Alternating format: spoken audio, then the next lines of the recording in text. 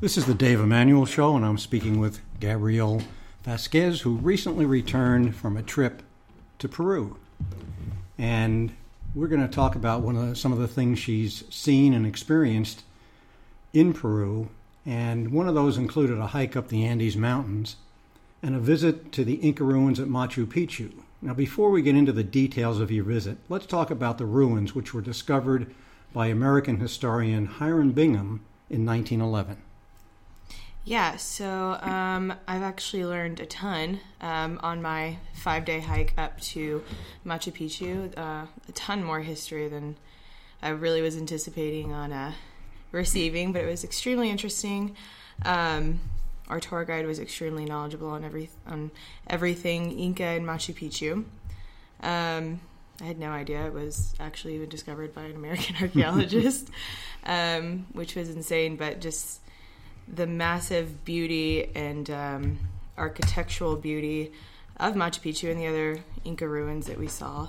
It was just breathtaking and amazing to see and amazing to stand in, actually. So it was an amazing learning experience. Now, how old do they estimate those ruins to be?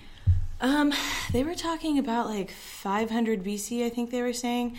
So the Incas actually never had any written language or history, so everything is kind of what they're just basing off of. A lot of guessing, actually.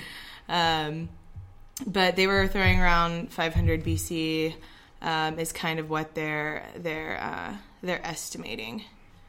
Okay, now Machu Picchu sits atop a mountain ridge, so the trip getting there isn't exactly a walk in the park. Not take at us all. Up, take us up the mountain. It was a 5-day, 55-mile hike, which is something that we laughed about because there's the Inca Trail, which is the most popular, but they only sell a certain amount of permits a year, and you have to get in basically a year ahead. We didn't plan. We did this very last minute. So we did the Salcantay Trail, which if you actually look at a map, it is a giant circle, and you're basically walking away from Machu Picchu, and then kind of on the 5th day showing up at Machu Picchu, taking a train to Machu Picchu. But it was the hardest thing I've ever done in my life. It's extremely mentally and physically challenging. I haven't camped since I was like 5. So that was a new experience for me, but it was amazing. It was the hardest thing I've ever done, but the most rewarding. Let's talk about the mental, the physical aspect. I'm sure as you go higher, the air gets more and more thin, and it's harder to breathe. But what about how does that affect you mentally? Mentally, well, there was many a time on a mountain where I was just thinking, okay, if I stop, then they just leave me on the mountain. I also had the option of doing it was an emergency horse, and a lot of people took that option if they couldn't really handle the walking or the hike, and I kind of just didn't want to be that person. I didn't want to be the person on the horse just walking past everybody up this huge mountain that was struggling, and it's like rocks on your feet step by step. So it was a big mind game for myself. It was seriously, every step I took was a thought of one step closer, one step closer, one step closer.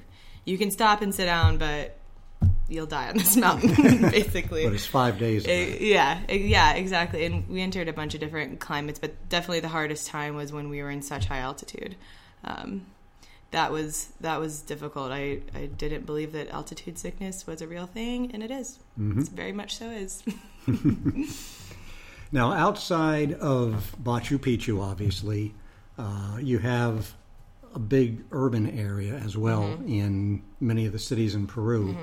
Mm-hmm. Let's leave that for a little bit, but what struck you about the countryside? Obviously, it's very mountainous, and how did you see the people going through their daily lives, and what kind of picture can you paint for us about the countryside? Well, the scenery is just extremely breathtaking. Every picture I took looked like a wallpaper on a computer screen. It looked like someone painted it or photoshopped me in to a picture, photoshopped, towns into the picture. The beauty struck me. What really struck me about the people and how they utilize the land. I mean, everything they do is based off the land. We learned a ton about how they worship the land, they worship the mountains, they worship the rivers, because that's literally where their life comes from. So I've never seen the land so appreciated and so utilized as the people of Peru. In many cities that I was in Peru while I was there, they are just so extremely grateful and thankful and respectful to the land. So it was amazing to see beautiful sites that had nothing even to do with the people, and then how those people were preserving those sites and preserving the beauty and preserving the culture and literally living off the land, their own land that their little shack was on. So that was incredible to see, because I don't think we quite respect it as much here, but they really do. Now, Peru has a long and pretty interesting history that includes having one of the earliest civilizations in the Western Hemisphere. By some estimates, those civilizations date back to 9,000 BC. It's not widely known that several societies actually came and went over the years before the Incas rose to prominence in the 15th century. And then in the 16th century, the Spanish conquest put an end to Inca rule. How does that history, from what you saw, translate into what the people go through, what they experience, and their background? So it was actually incredible to see. When I was in Lima, we went to the old city, where the Plaza de Armas is, the presidential house, a lot of churches there, and we did a couple tours of museums. And they were huge cathedral churches. The Cathedral of Lima was gorgeous, and you could really see the Spanish and Catholic influence that they had on the city. And then when you go somewhere like Machu Picchu or any ruins that you find, the architecture and the temples, had not been touched by any other civilization besides the Incas. And you could see the difference between, our tour guide asked us at one point, could you imagine if Machu Picchu was ever found by the Spanish? It would not be anything that it is. It would be cathedrals, Spanish Catholicism, priests, Spanish influences, and then Spanish speaking eventually. Machu Picchu would still be a functioning, working city. So you could see, and actually I didn't even know this, but the official language of Peru was Quechua. It wasn't Spanish. It was Spanish once the Spanish took over and conquered, and now it's just such a predominant language that Quechua is almost unheard of, at least in Lima and in the bigger cities. But the people that we met in Cusco and along our hike, a lot of the tour guides that live in Cusco and do these hikes, they still speak Quechua. And it's very different from Spanish. It's not like you can just pick it up just if you know Spanish. So you can really see, at least architecturally, and language-wise, the influence has had on Peru. But you still see the way people are built there are still there's a very distinct look to Incas, and they still have that quality to them. But the Spanish influence has been really amazing to see. Now, I assume, like a lot of countries in Central and South America, there's a pretty wide income disparity. Right. And did you see the rich and the poor? I did. I really, really did. So my dad, who was actually from Peru, he was born in a small town called Cajamarca, which is it's just a small city north of Lima. It's like an hour flight from Lima. And that was extremely poor. That was a huge culture shock for me to see. I couldn't believe that people could survive this way, could live this way. Still a lot of houses, no running water, no electricity or anything like that. And then we did some catching up with some of my dad's cousins who've stayed in Cajamarca their entire lives, but they had worked in the gold mine business there, which was very lucrative. And they made a lot of money. So there would be these big, beautiful houses that you would, commonly see in the United States, higher class suburbs of Atlanta that you would see. And it would be these huge houses with pools and gardens and terraces, but on a dirt road next to a shack where, a family of 10 lived and didn't have electricity or water.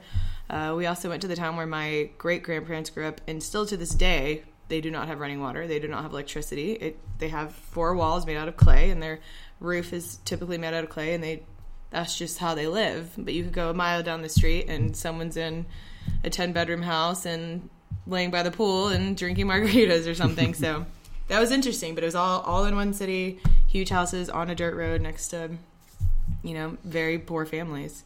Now, what do these poor families do for entertainment or just to transition, let's say, from the time they get off work or they don't work, or they what do you see in terms of their lifestyle? That was actually really cool and really interesting to see, because when you walk around Atlanta or anywhere in the United States, people are constantly on their phones, kids on their inside playing video games. But when it wasn't school hours or work hours, everybody was outside playing soccer. Everybody was playing soccer, or just in the streets with their friends. And the parks that they had there, that was still the cool thing to do, is take your girlfriend to the park in the middle of the plaza and just sit and talk. Nobody was on their phone. So, and it's just a circle. It's a little square, and they just do laps. And they just thoroughly enjoy talking to one another, being with each other, and just walking around the city, which is something you never see here. And I was like that in Lima as well. I mean, the park on a Saturday night was flooded with teenagers. So you could really tell that they hadn't been influenced by technology and video games and Game Boys and cell phones and TVs.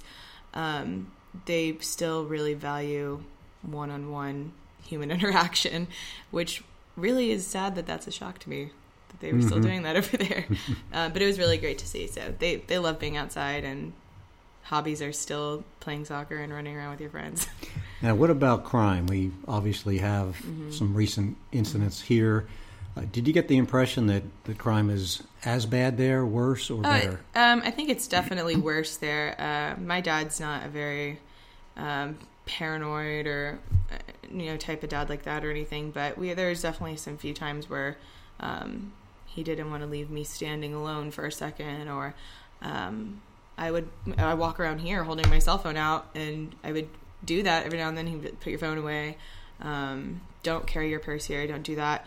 Don't walk down this alley. Certain things like that. So it's definitely a bigger issue over there. So you depending on where you're at, you have to be extremely careful. And I think we get a little bit spoiled here. The crime rate's awful here too, but over there it's just. But is it a lot of petty crime, or is it a lot of petty crime? Yeah. So we were actually walking by the police station one day, like on a Saturday, and it was like the station had set up like rows and rows and rows of all the stuff that had been stolen and just like not claimed, and it was like motorcycles and TVs and microwaves, and I think I saw a refrigerator, and so it's a lot of that. I think it's a lot of just petty crime and break-ins and stuff like that. But I really didn't feel threatened at all when I was there, but I was very well aware that it was an issue. So that was kind of. Now, was this your first trip outside the United States? I mean, I did a cruise one time, I think, which is just basically taking a chunk of America and sailing around and like touching little islands. But this was my first real cultural experience, in a developing country outside of the United States. And what can you say about how it affected you? How do you look at the world now compared to the way you did before the trip? It's definitely changed my mindset. I remember going, we flew into Lima, and my family has an apartment there, and it was 70 degrees, I think, and I walked in and I was like, whew, turn the AC on. Like, I can't sleep in this. It's hot. And my dad was like, that's a joke. There's no AC here. You open a window. And I was like, I can't survive a month here. I was like, oh my gosh, like I need AC. It was that, which was big, and it's a very nice apartment that we have in Lima. So I was kind of acting like a spoiled brat at first. But then once, we went to Cajamarca, and just to see how they live, was just, it took a sec to get used to. But I ended up, it was weird. Like I kind of felt like at home. I got comfortable. Like I'm weird about where I sleep, and I was all of a sudden like sleeping in like the floor, like camping. I was sleeping with bugs in like somebody else's sleeping bag. So it definitely has humbled me, and has definitely reminded me that I live in a bubble here, a very comfortable, clean bubble. And going over there just kind of was a slap in the face of how everybody else lives, and it's it reminded me that I'm extremely fortunate and grateful for what I have. But not everybody else lives like me. And, not everybody else had their own bedroom growing up, or AC, or a bed by themselves, or room by themselves, let alone a room by themselves. So it was definitely one of the greatest experiences I've ever had in my entire life. And I don't know if I'll ever experience that again.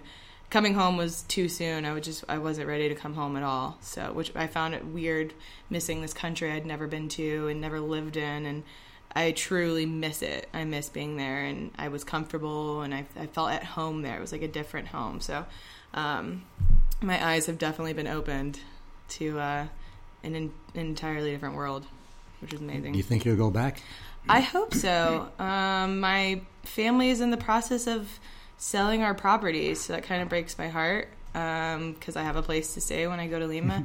But I want to, there's still a lot that I haven't seen there. Peru is a huge country. And I saw one of the greatest wonders in that country, but there's definitely a lot more that I would love to see and do there. So I do hope I get the opportunity to just pick up and leave for a month again. And what would you tell anybody else who's, let's say 25 years old or younger, in terms of how you think they should approach trips like this? Do you think this is something for everybody? Yes, or it's for everybody. Go.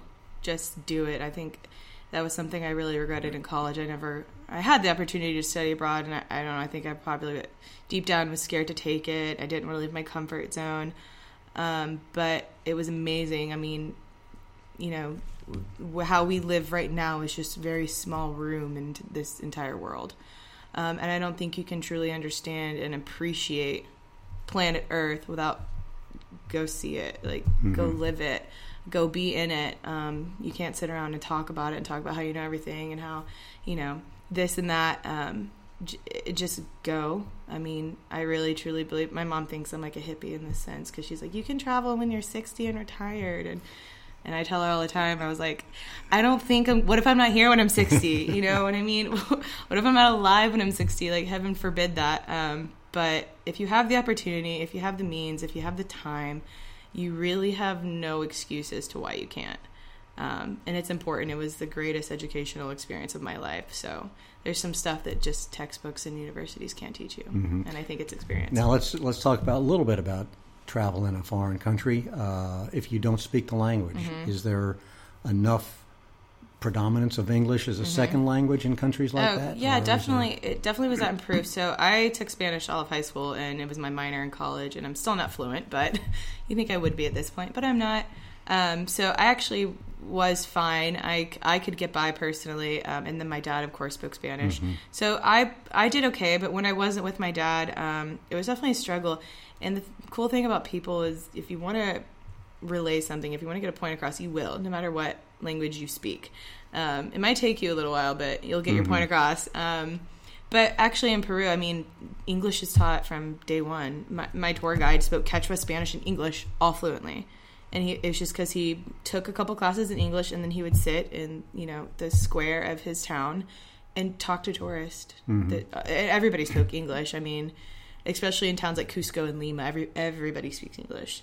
So yes, it's a very predominant language there. But even if you don't, even if you did go somewhere that just Spanish is kind of easy and you can kind of pick up quicker, I think, as opposed to like Chinese or something like that. Right. But like I said, I think you'll get your point across one way or another. I use Google Translate a lot. I would type it in, and I would take screenshots and show the taxi driver, this is where we want to go, this is where we want to see. And we figured it out eventually. Technology always comes in handy. It was, definitely. Okay, well, it's just some great views. It's always nice to hear somebody's experience when they go to a foreign country, because there is so much to learn and such a different lifestyle to both witness and to soak in and see how that applies to your own lifestyle. Yeah, definitely. Definitely makes you appreciate things. Very much so. Okay. Thank you very much. Thank you.